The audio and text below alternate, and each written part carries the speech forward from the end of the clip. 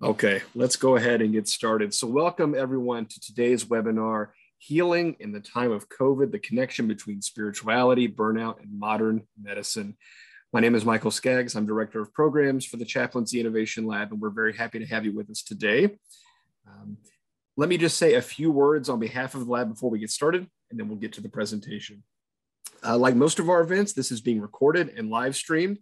So if you need to leave early or if you miss a point or whatever, don't worry, you will get a link to this recording here in the next couple of days. So you can go back and watch it as much as you want. You can get caught up. And we post it to our YouTube channel, the website, lots of ways to watch it. When you get that link in your email, there's a little bitty survey there in that email as well. Please fill that out. It's very quick. It takes maybe a minute and a half to do. It just tells us what you liked, what you maybe thought we could do better. It helps us plan for future events. So with that, let me introduce today's speakers. Dr. Wayne Jonas is the author of How Healing Works, Get Well and Stay Well Using Your Hidden Power to Heal. He is also a practicing family physician, a widely published scientific investigator, and an expert in whole person healing.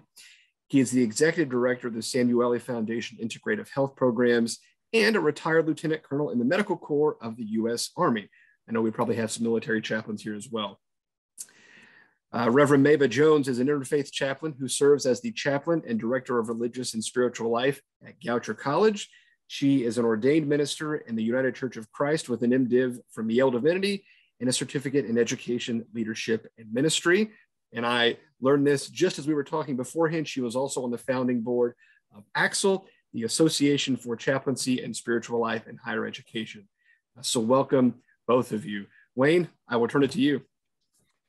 Thank you very much, Michael. I really appreciate being here and that introduction, and appreciate being able to do this with my daughter, who is a reverend and a chaplain. Let me tell you why, actually, I asked Mava to join us here.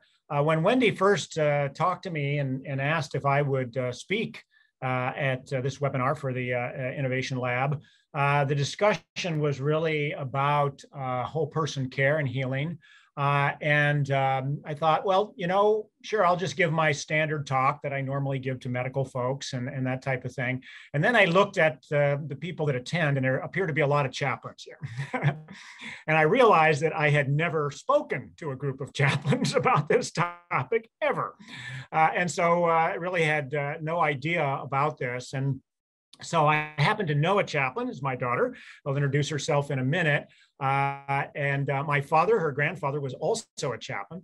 And so I decided in looking at this that what would be most useful is if I sort of do what I normally do in terms of bringing the science into this area. And talking about the science and how there is a science underlying many of the practices that chaplains are engaged in those areas. And a lot of it isn't necessarily done by chaplains, but it's still there and it's very relevant to these areas. But I knew nothing about the application of this in chaplaincy. And so what you're going to see today is sort of a sequence in which I show you a little bit about the science and why this is important from a healthcare and medical perspective.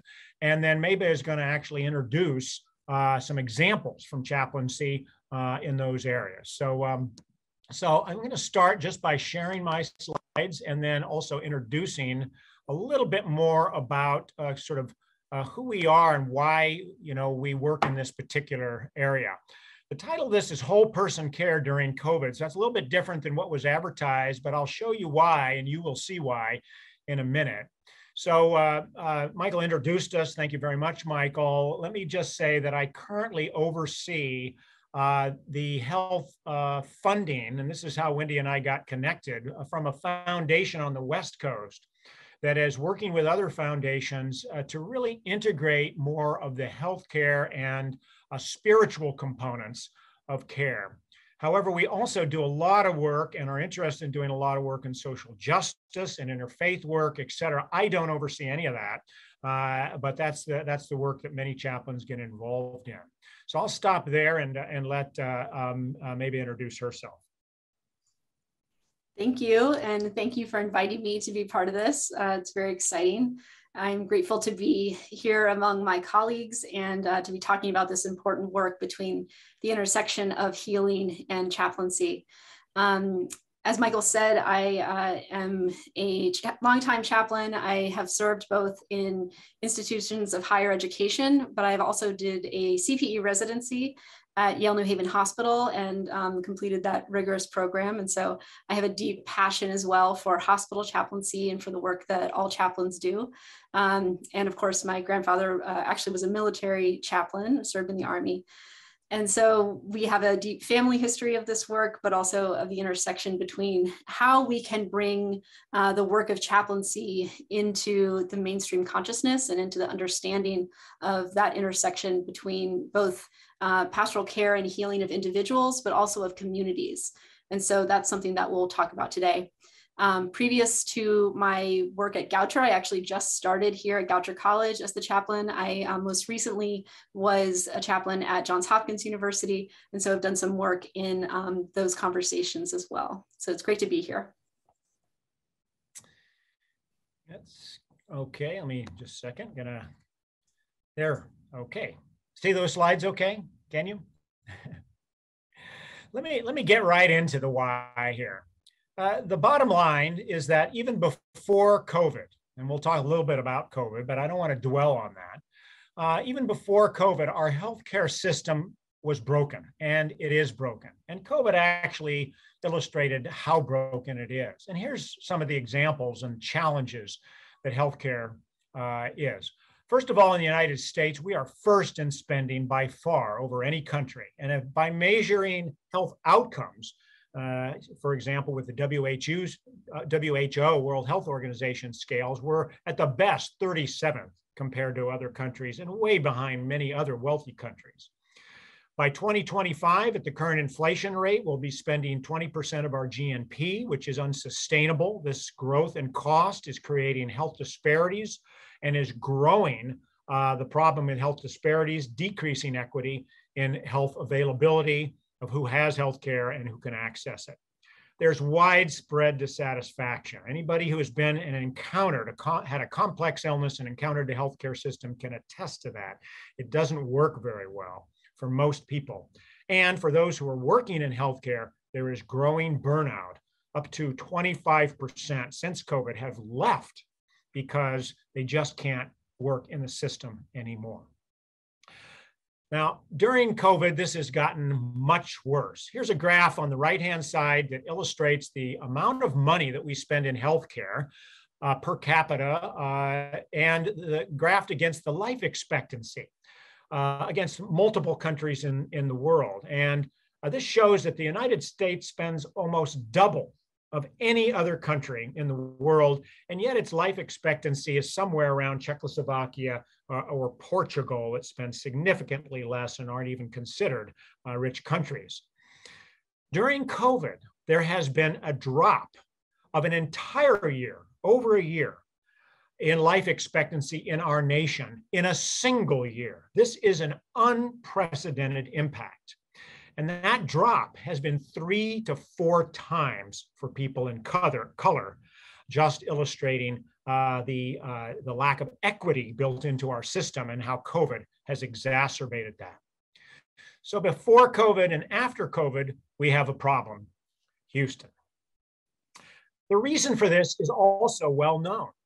We know that medical treatment, healthcare as it's currently delivered, even if there was universal healthcare or medical care access for everybody in the country, which I know many people are fighting for, it would actually only improve the health if it's currently delivered the way it's delivered to about 15 to 20% of health. And that's because most of health comes from outside what we do right now. It comes from behavioral and the lifestyle aspects, which link in with the social and emotional components, and it comes from the social and economic impact, the so-called social determinants of health, that make up practically the entire other 80% of health. And therefore, if we want a healthcare system that produces health, we have to widen to a whole person perspective, get out of this little black area in the top, and facilitate linkage up with the determinants of health in these other 2 areas.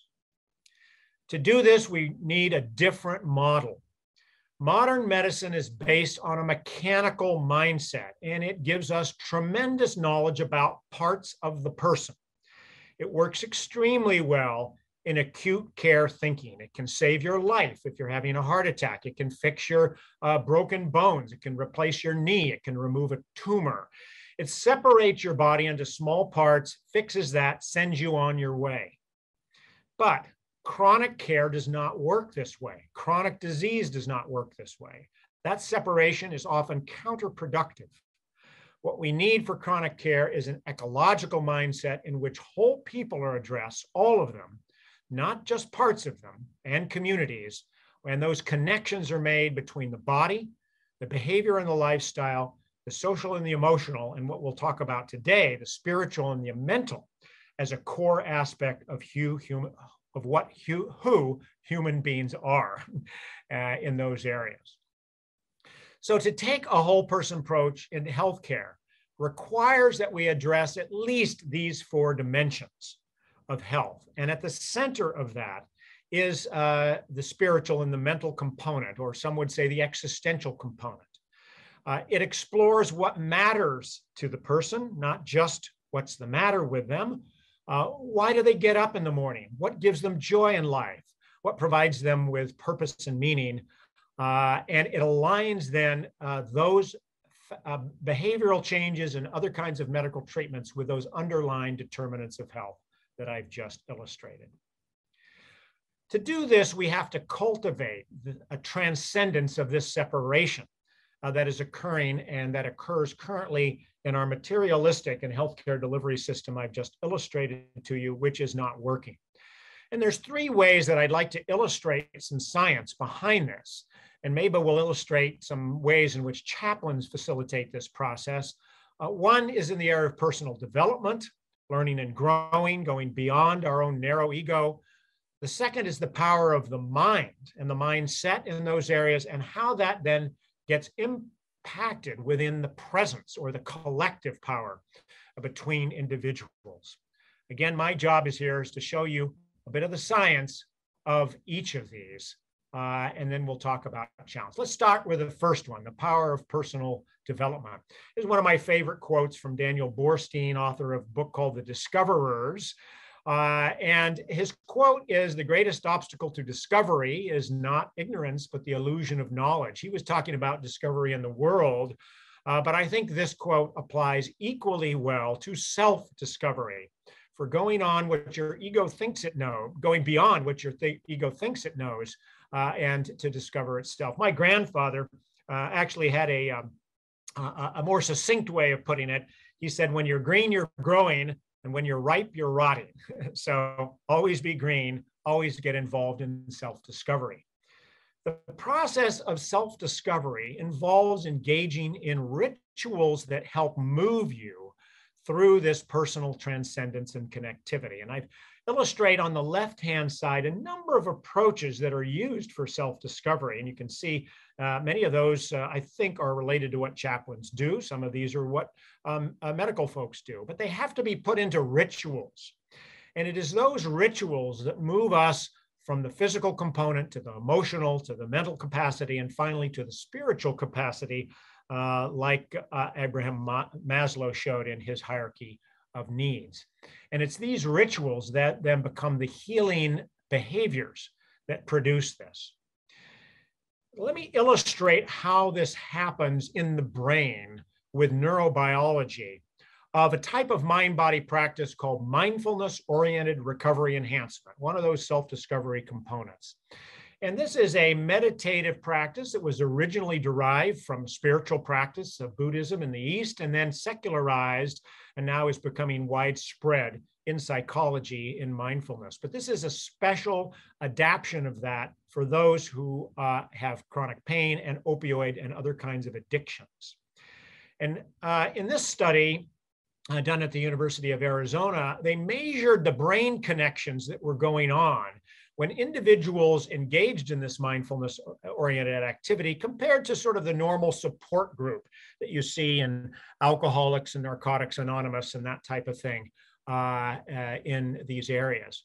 And what they found is that in the mindfulness practice, in that particular ritual, there was a significant increase in connections between, especially in the midline theta, called the FMT coherence, between the left and the right-hand side of the brain. In other words, there were connections there that were shooting in synchrony. And in fact, this is the very pattern that has been shown to be related to a sense of self-transcendence. When individuals had this neurological pattern, they said they lost their sense of ego and they gained a sense of connection to other people. And this was actually the most powerful signal that these individuals had if they were going to recover then from their addiction. Now, other studies of spiritual experiences have shown that very similar brain patterns occur when individuals have a spiritual engagement, when they lose their sense of isolated self and feel a connection to the universe or to God. Again, it's this same frontotemporal coherence that seems to be occurring in those practices versus other practices. There's a lot of talk now of psychedelic drugs, and I just heard from Michael you're going to be having a feature on this and look at psychedelic drugs in those areas.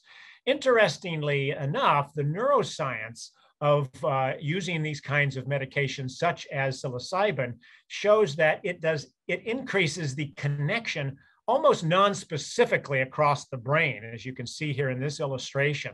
And so it's not going to necessarily produce the sense of self-transcendence unless it's guided to that by appropriate psychological and spiritual support. So stay tuned on this research. Now, in medicine, we embed these therapeutic rituals, but we hide them. We hide them with the treatment. And it is often the therapeutic ritual that produces the effect when we think the treatment is. Here's an example of that with post-operative pain with an opioid, a very powerful painkiller. And in this study, they took half of the people and they hooked them up to a pump in which they got a pain medication without their knowledge. So the pump injected it without their knowledge, and they were ranking their pain scales on 1 to 10, which you can see in the blue, every 5 minutes on those areas. Then half the people got a ritual where the nurse comes in. She holds up the little vial. She pulls up the narcotic. She injects it into the IV, and she says, "You're going to start feeling better now, Mr. Smith." And when she did that, you can see easily from these 5-minute pain components that the pain immediately starts going down, whereas the random injection without the ritual produced very little effect. In fact, they determined about 80 up to 90% of the pain relieving effect occurred from the ritual, not the drug. Here's another ritual that we have developed in medicine very elaborately, and this is called surgery. You walk in and you interact with the nurses, with the surgeons, with the anesthesiologists, et cetera. They take you into a special ritual room, put you on an altar, give you anesthesia, which makes you like you're dead, and then they resurrect you. It, in fact, has all the hallmarks of a really good ritual. And in the studies, at least for functional problems, not studies like removing a tumor or fixing a knee, but where you're looking at chronic pain, for example, if you go through this ritual and then don't actually do the surgery, don't do what the surgeons think is producing the effect is 80% as effective as the actual surgery. And in fact, you can't statistically tell the difference. The vast majority of this statistically occurs from the ritual of surgery and not from what you're doing in the surgery itself. But because we believe it's the surgery, we have in fact buried the ritual in the therapeutic component. Great. So this brings us to the power of spiritual rituals, right? And as we have heard, the science is there to demonstrate how important ritual itself is to the human experience and to the understanding of a connection to something bigger than ourselves and to one another. And so what does that look like in our society? Well, in many ways, it can be effective and it can be very powerful in spiritual communities or religious congregations. And so this is important, right? Religions have a powerful process of creating ritual, right? There's many religious traditions create ritual around life's big moments, around birth, death, right? Marriage, those types of things. And so we see ritual experienced in religious communities quite frequently.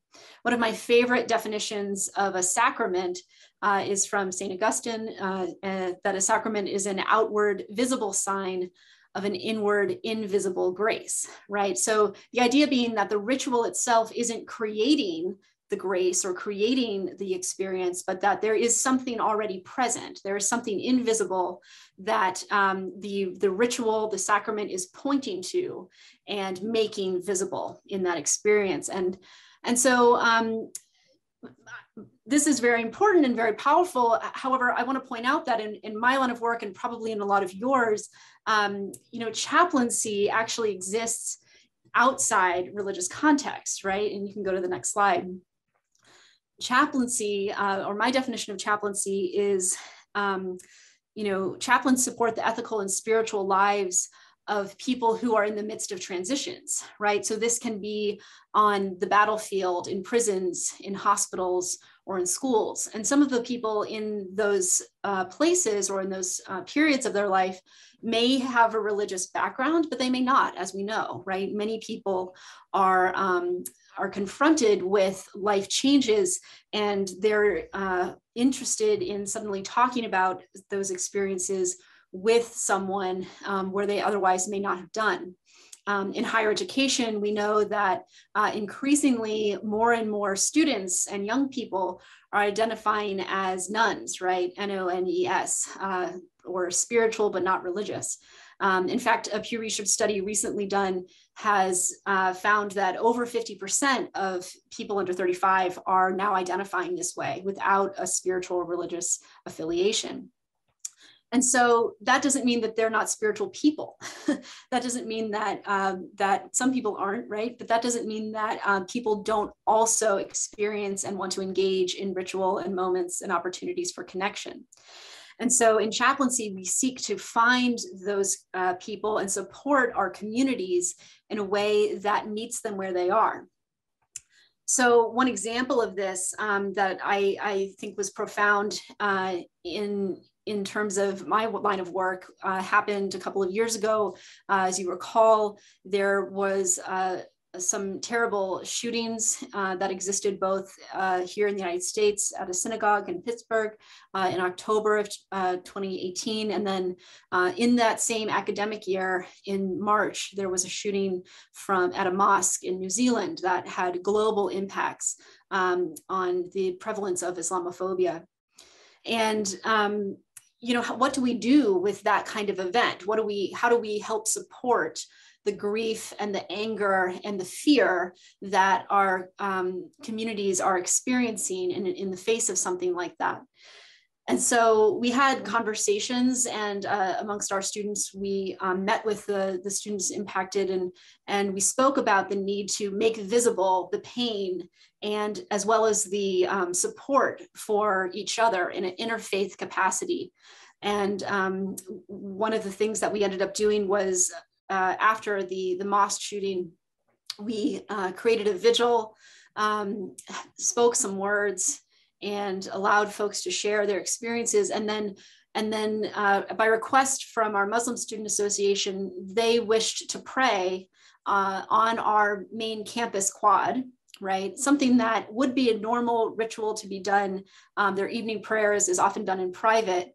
But the idea was that if they could pray outwardly and be witnessed and supported by their fellow students, our Jewish Student Association was present to bear witness and protect them in this opportunity to engage in ritual, that would be a way to heal from this terrible act of violence. And so just as an example, even in a multi-faith context, even outside of a religious context, chaplains are there to help support at such times, and to really encourage the community connection that speaks to this process of healing. Okay. So even in the midst of ritual, the making it visible is a key aspect of what the science says happens. Let me illustrate sort of two other short areas from the power of the mind and from how that's applied in healing presence. The basic understanding within neuroscience now is that the brain reacts similarly, whether the experience is imagined or real. Just think about this for a minute. And you see this happening all the time. Professional athletes, for example, will go over their physical activity and practice over and over again in their head. And the studies show when they do that, they actually physically perform better than those who don't do that. Now, how does this happen? It's actually quite well worked out, and it's even imaged within MRI scans and in other models. When you image and visualize something, the neuron interprets that as a real-life event.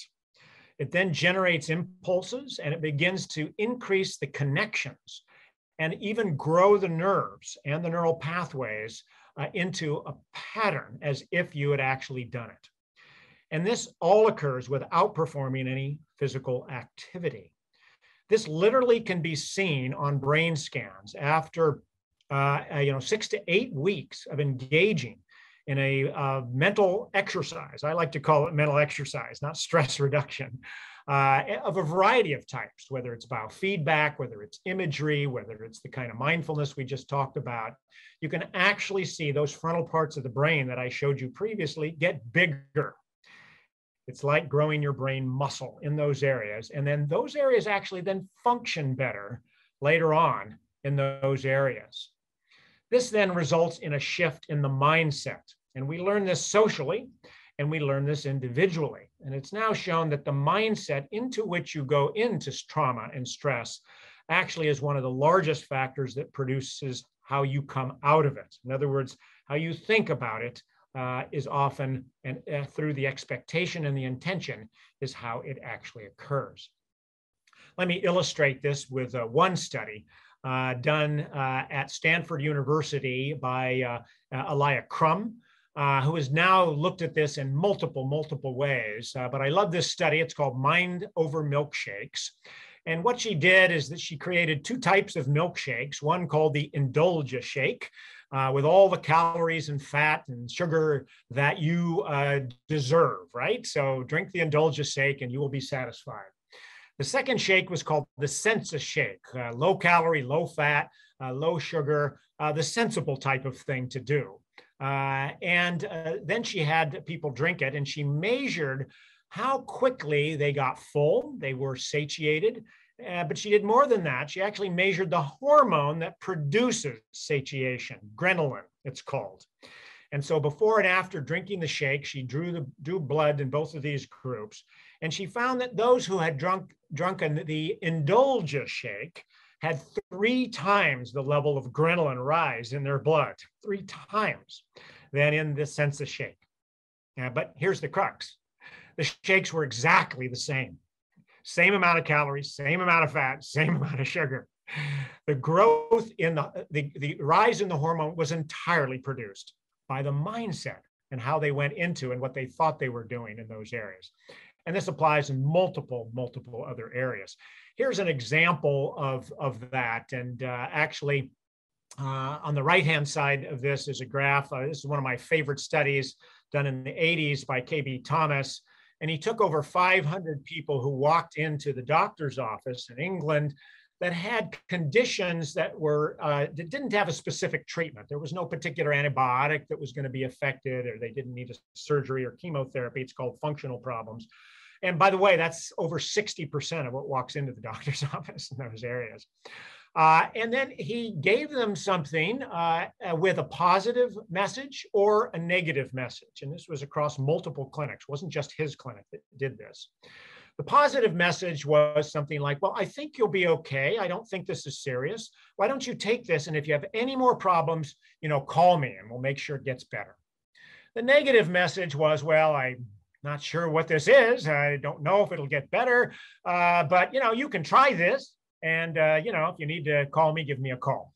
Okay. Took the exact same amount of time, but completely different mindsets being shifted in those areas. 4 weeks later, he had people call up these patients and in a blind manner find out if their condition had gone away and if they needed to come back in and get it addressed. And those who had gotten the positive message, over 60% it had resolved. Whereas those who had gotten the negative consultation, it was less than 40% from that simple change in their hope and their expectation in those areas. That was highly clinically and highly statistically significant. This research has now been documented extensively and shown in the book on the left-hand side that you need a ratio of about 3 to 1 to ingrain in your brain, if you will, this new mindset of hope to actually produce these kinds of effects. This comes through the interaction and the signals that I call the power of presence. Here's one of my favorite stories. A 4-year-old boy saw a next door neighbor who was an elderly gentleman and had lost his wife. Upon seeing him cry, the little boy went to his yard and climbed on his lap and sat there. When his mother asked what he had said to the neighbor, the little boy said, "Nothing. I just helped him cry." This is the power of presence. And it is, in fact, an act of healing in itself. Here's some extensive research that's been done on this area. And here's one of the top research in this area. James Pennebaker from the University of Texas. He and many others have looked at the effect of simply talking to another person without them doing anything, or in some cases, simply writing about something in their presence that is deeply traumatic or meaningful for you, this therapeutic writing. And a simple episode of having somebody witness that or allow that to happen can produce profound effects. Here's an example published in one of the top American journals, a Journal of the American Medical Association, in which a single effect of this type of writing they randomized people with asthma and lung function problems or rheumatoid arthritis with a single expression of confession, so to speak, of something they've not told anybody or is deeply meaningful, compared to just writing about the weather or what you had to eat, something more superficial.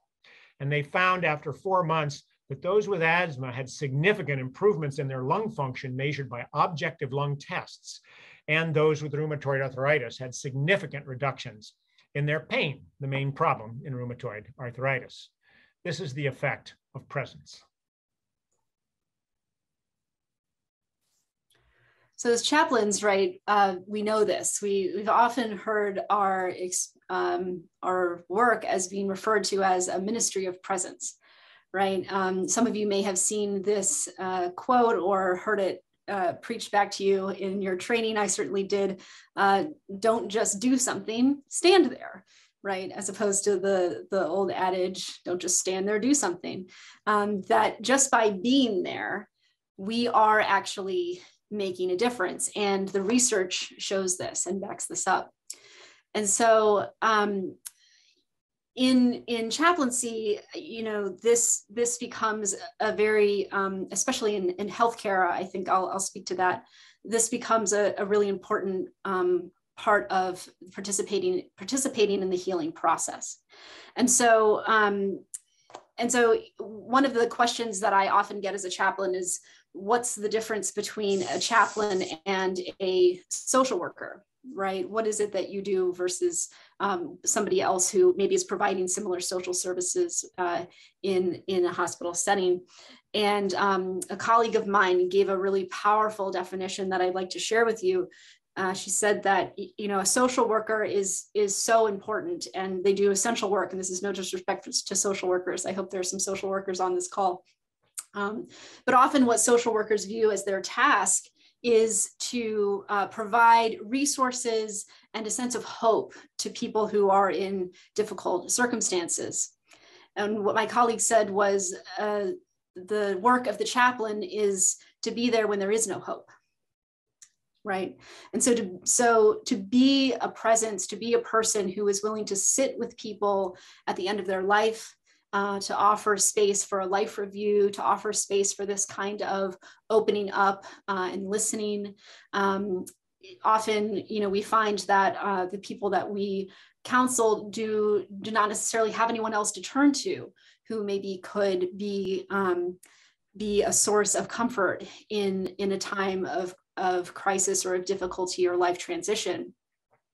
I know in my work, I'm often confronted with people who have been raised in a religious upbringing that was challenging to their identities. And they need to seek out someone who understands and respects both the background and the family that they were raised in, but also can help them struggle with the deconstruction and the cognitive dissonance, perhaps, as they grapple with who they are and who they're meant to be.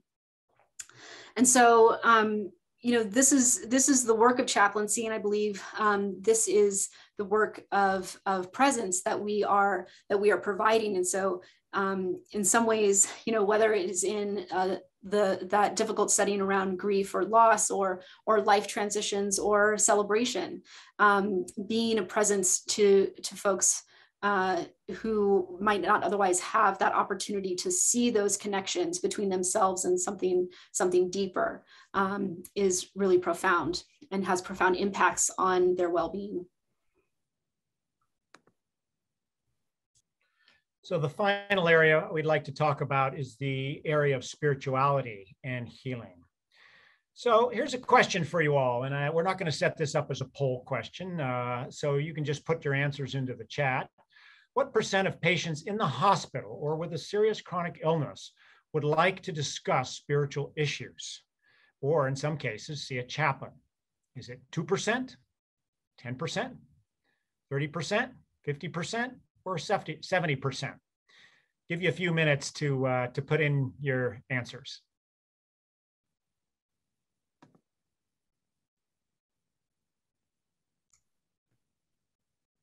I love the power of positivity here. We're seeing a lot of 70%. Oh, there's 110, 150. 30 to 50. Oh, you don't get the answer right unless you pick one. 70. Lots of 70%. Yeah, 10%, etc. Yeah. Super. Depends on the country, part of the demographic. Yeah, that's probably exactly right. And how it's phrased, right? How it's phrased. Okay, well, this is happening more and more. It used to never happen. When I trained in medical school, nobody had ever asked, do you want to talk to a chaplain or you have a spiritual issue going on here? But it's happening more and more. And in fact, the answer from the latest surveys just show that 70% or more. In fact, the vast majority of people who have a serious illness would like to talk about, what matters to them in life, and why do they have this? And when they say why, they may not mean what's the biological explanation for it, okay? But what's the explanation? What's the existential reason for it? And that requires somebody besides a doctor to have that conversation in those areas. So I'd like to show you some of the research on what I call spiritual reality. If we truly believe that core center of an individual, the mental and the spiritual part, is real, then we cannot afford to ignore it at its peril. And if that part involves connectivity to others constantly, universally, and connectivity in some way to the universe or to God, then a person actually is made up of all those parts. If we say the person is made up of the mind, body, and spirit, and we only look at the body, then in this graph of person 1 and person 2, they're close together, but person 3 is far away, right? But on the spiritual level, at the center of this, if in fact connectivity is real, then person 1, 2, and 3 are not separate, but are universally connected. In fact, there is extensive research now looking at this area of spiritual reality, and I'll just show you some of the publications that we've been involved in. There have been many others And these are books and these are special issues looking at things like the laying on of hands and healing touch, Qigong and distant healing, prayer and intentionality. And these were done in a variety of places with a variety of populations, like at Walter Reed or PTSD in Marines, or even the effects on blood in the physical world in those areas. Let me just illustrate a couple of the types of research that comes out of this. Here's some research that we did at Walter Reed years ago, measuring the mechanism of laying on of hands. So this was immune cells that are in this little graphic with hands around them in a test tube. And we had a healer who was an expert laying on of hands person, a spiritual healer, who came in and exposed these cells to his healing touch or his laying on of hands. By the way, there was no touch involved in this, okay? It's distant. And then we had a control group of somebody, of an individual that came up and simply showed that. And if you look at the video on the down below that, these are cells in that tube that are lighting up when their calcium and ATP, which is the energy of the cells, gets activated. And when the healer was in fact doing laying on of hands through meditative and energy components, infrared electricity or infrared waves increased off of his hands, and you would see a significant rise in the number of cells that were getting activated and getting more energy in those areas compared to the control group. So this is one of perhaps the underlying mechanisms of the laying on of hands. Here's an example of what I illustrated before, that if we're all connected, then we ought to be able to measure it, right? Instantly and continually, and even at a distance. This is one of a series of studies in which they measured the EEG, the electroencephalogram, of distant individuals. In some cases, they were in the next room. In some cases, they were miles away. And when they focused on each other, when their intention turned towards each other, their EEGs would begin to synchronize. And you could calculate that. And the graph at the bottom actually shows the rise in synchronization of individuals when they paid attention to each other compared to when they were just randomly component. Notice that the far graph bar is those who are lovers or intimate in some way, partners. And they got significant bump, but so did strangers that began to do this, demonstrating that there was a continual connection that could be brought out or could be highlighted by our own intention and expectation and mindset. So chaplains are already doing this, right? And there's a number of ways that chaplains are involved in spiritual healing.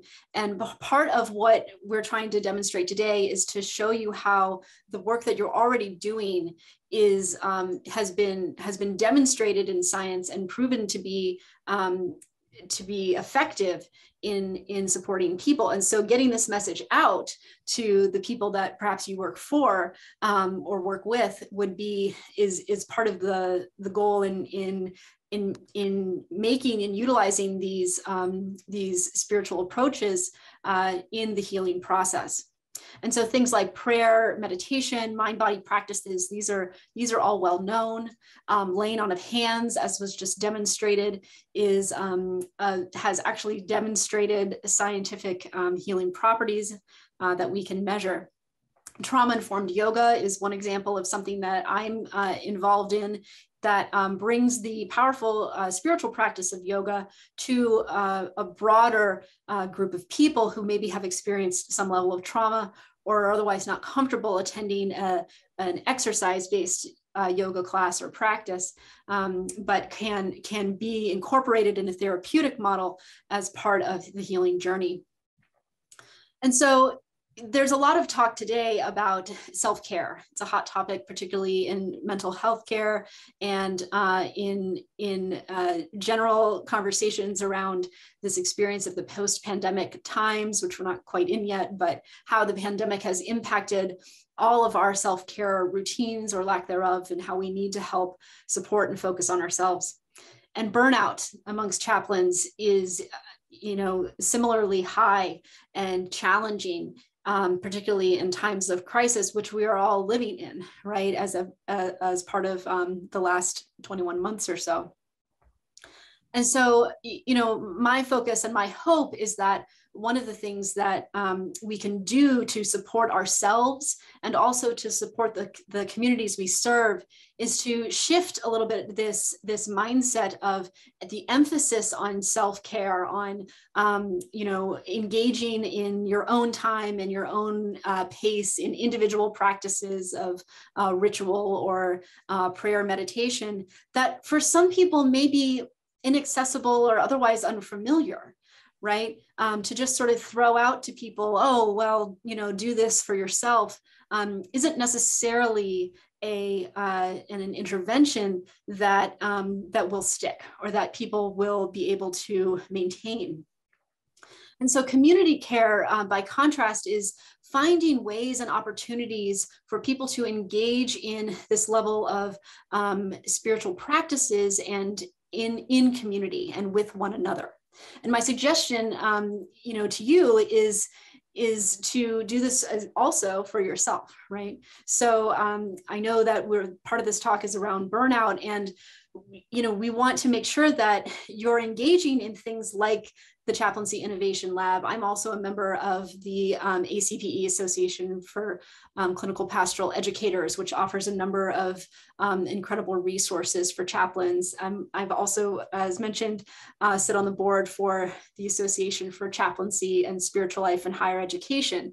And we've instituted monthly check-ins with chaplains who are often operating solo on their campuses or in their environments. And so we want to help provide those opportunities and spaces for us to come together as a community, not to, say anything, that there's anything wrong with self-care, but in order to broaden how we know these experiences operate, which is in relationships with one another, it would be beneficial for us to be highlighting those things that we're already doing in communities of practice and with each other and with those communities that we serve.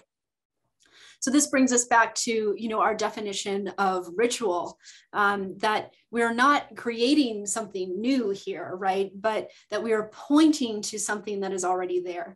This experience of interconnectedness is something we know exists. If you yourself are a chaplain, it's probably something that you've been seeking your entire life.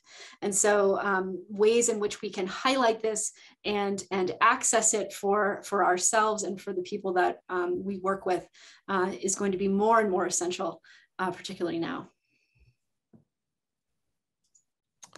Great. And so I'd like to wind up by just pointing you to some ways in which our foundation is attempting to integrate these components of a whole person and bring it into routine delivery of healthcare. We do this through a tool and a set of tools called the Hope Note Toolkit. That stands for Healing-Oriented Practices and Environments.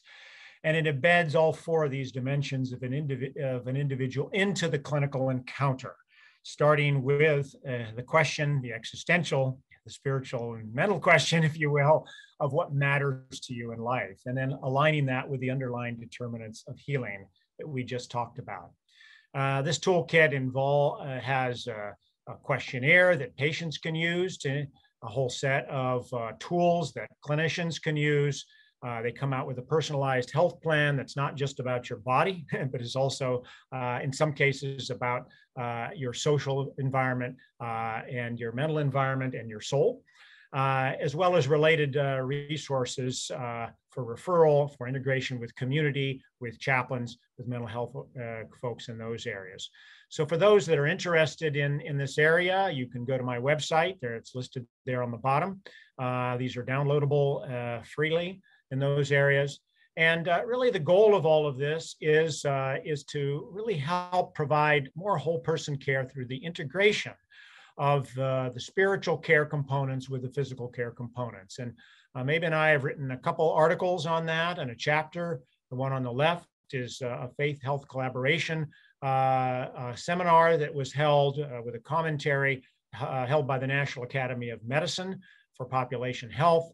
And the one on the right shows the textbook of natural medicine, in which we've written a chapter that illustrates a number of the connections between the science and the spiritual practices that we've just highlighted here.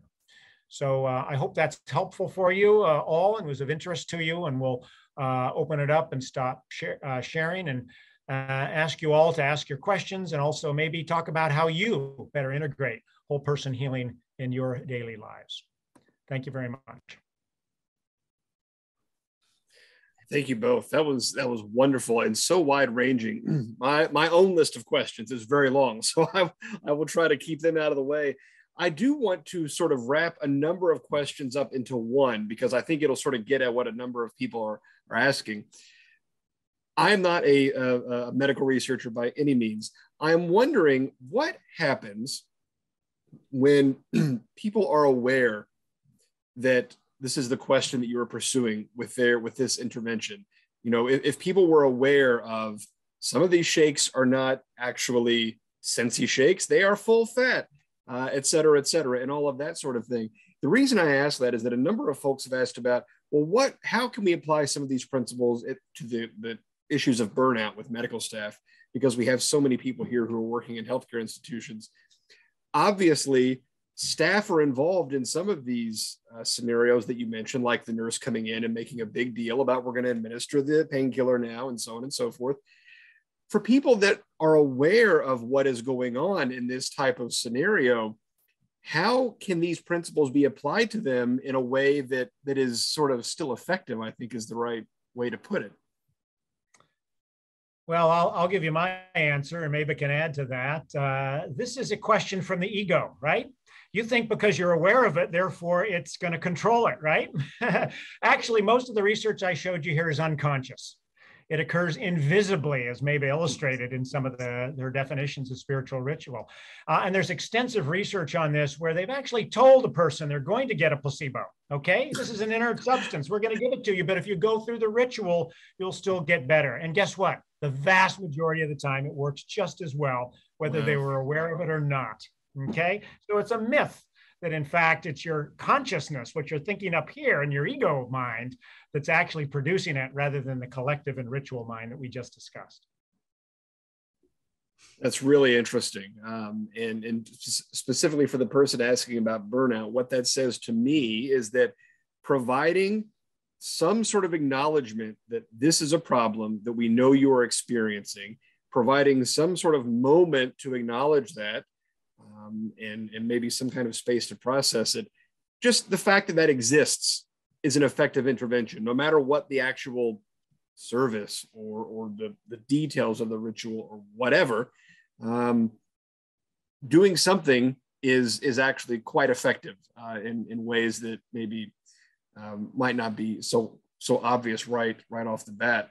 A few folks have asked, can we get the slides and all the information? The answer is yes, of course. We'll include that in the email that you get. There will also be a link to Dr. Jonas's website where a lot of this material is gathered there directly. So anything that you have heard about here, you will have access to later on. Don't worry about that. So let me mention just one thing about burnout. I think it's a key issue.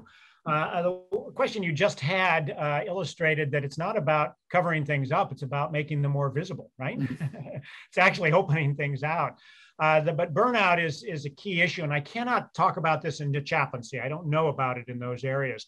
But in the healthcare area, there's big struggles around burnout. So I worked in the military for many years, still see patients in the military, and there's a very different distinction between PTSD, psychological issue, and moral injury. And I noticed one of the questions was about how is burnout a spiritual ailment? Well, I wouldn't use the term ailment in that particular area, but very often among soldiers and service members, we're treating them as if they have a psychological issue, but what they have is that they have a problem with their own perception of themselves and what they did or what they didn't do, or the fact that they survived or something like that. That is a moral issue. It's a spiritual issue. And that will never get resolved with psychotropic drugs or even psychotherapy for the most part in those areas. But they overlap in terms of how they manifest, with the reduced energy, with apathy, with anger, with frustration in those areas. And so I think there is a crossover clearly between the spiritual and the mental, but there's also clearly a difference. I'll just add as well, speaking specifically to chaplaincy and burnout, depending on your context and timing of how the pandemic struck you in the place where you serve, that ministry of presence that I spoke about, the ability to just be there and be in the room, for many of us was not available. It was a Zoom call, it was a tablet, it was a video chat of praying or being with people virtually while they died. And for some, we were the only people, including their family members, who were able to be there in any capacity. And, for me, that speaks to a bit that moral injury, right? That we couldn't be there. We couldn't be present to do the work that we know would have helped really it's sad, really, right? Because a global pandemic where there is no cure for an illness and not yet a vaccine, the only people that can be there and be present are those who are experienced with witnessing death in the face of what we cannot cure. And so the fact that many of us, I think, had been excluded from that can contribute, or even those who were there and saw this type of death that we could do nothing about over and over and over again. Right, that's a grief and a pain and an injury to our society that I believe, will be processing for a long time. So have some grace with yourself. I'm very confident, even not seeing it necessarily explicitly in chat, but I'm very confident that a lot of the chaplains here today are saying, you know what, this all makes sense. I get it. This is. In some cases, it's putting words and numbers and signs behind something that's been intuited for a long time. But I'm imagining a lot of them saying, how do I convince the institutions that I am working in that this is actually the case? So the question for you, Wayne, is as a medical doctor, what would you want to hear from a chaplain, a spiritual care department?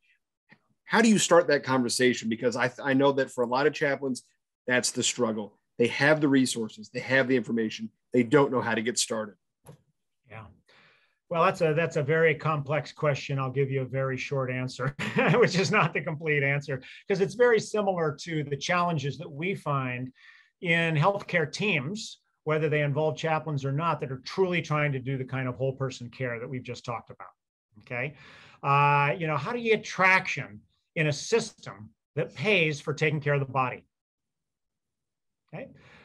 If the system only pays for taking care of the body and doesn't give you the resources or the education or the time to take care of mental health issues, then we get what we have. We don't have mental health taken care of. And now there's a pandemic. And literally of mental health issues caused by the pandemic. It was already an epidemic that is getting worse. Opioids went over 100,000 deaths, the diseases of despair, as they call them, this year. And so how do you do that? Well, some of it is mindset change. People just have to see it. Some of it is science, but a lot of it is money. You have to demonstrate that the particular way you're delivering your integrated or whole person care is improving outcomes and saving the system some money in those areas. And sometimes even that doesn't work. Well, I realized that we're at the top of the hour now. That really seemed to fly by. Thank you both very much for this. A number of folks said, can we please get a copy of this presentation immediately? The answer is yes. As soon as we can basically get it back out to you, we will certainly do that. Do visit drwaynejonas.com. All the material that was discussed here will be available there. We will get you the slides as well. Thank you both for your time and your wisdom and your expertise. This has been absolutely fantastic. I hope that we can stay in touch. And thank you all for joining us. I hope you have a great rest of your day. Goodbye, everybody. Thank you. Thank you so much.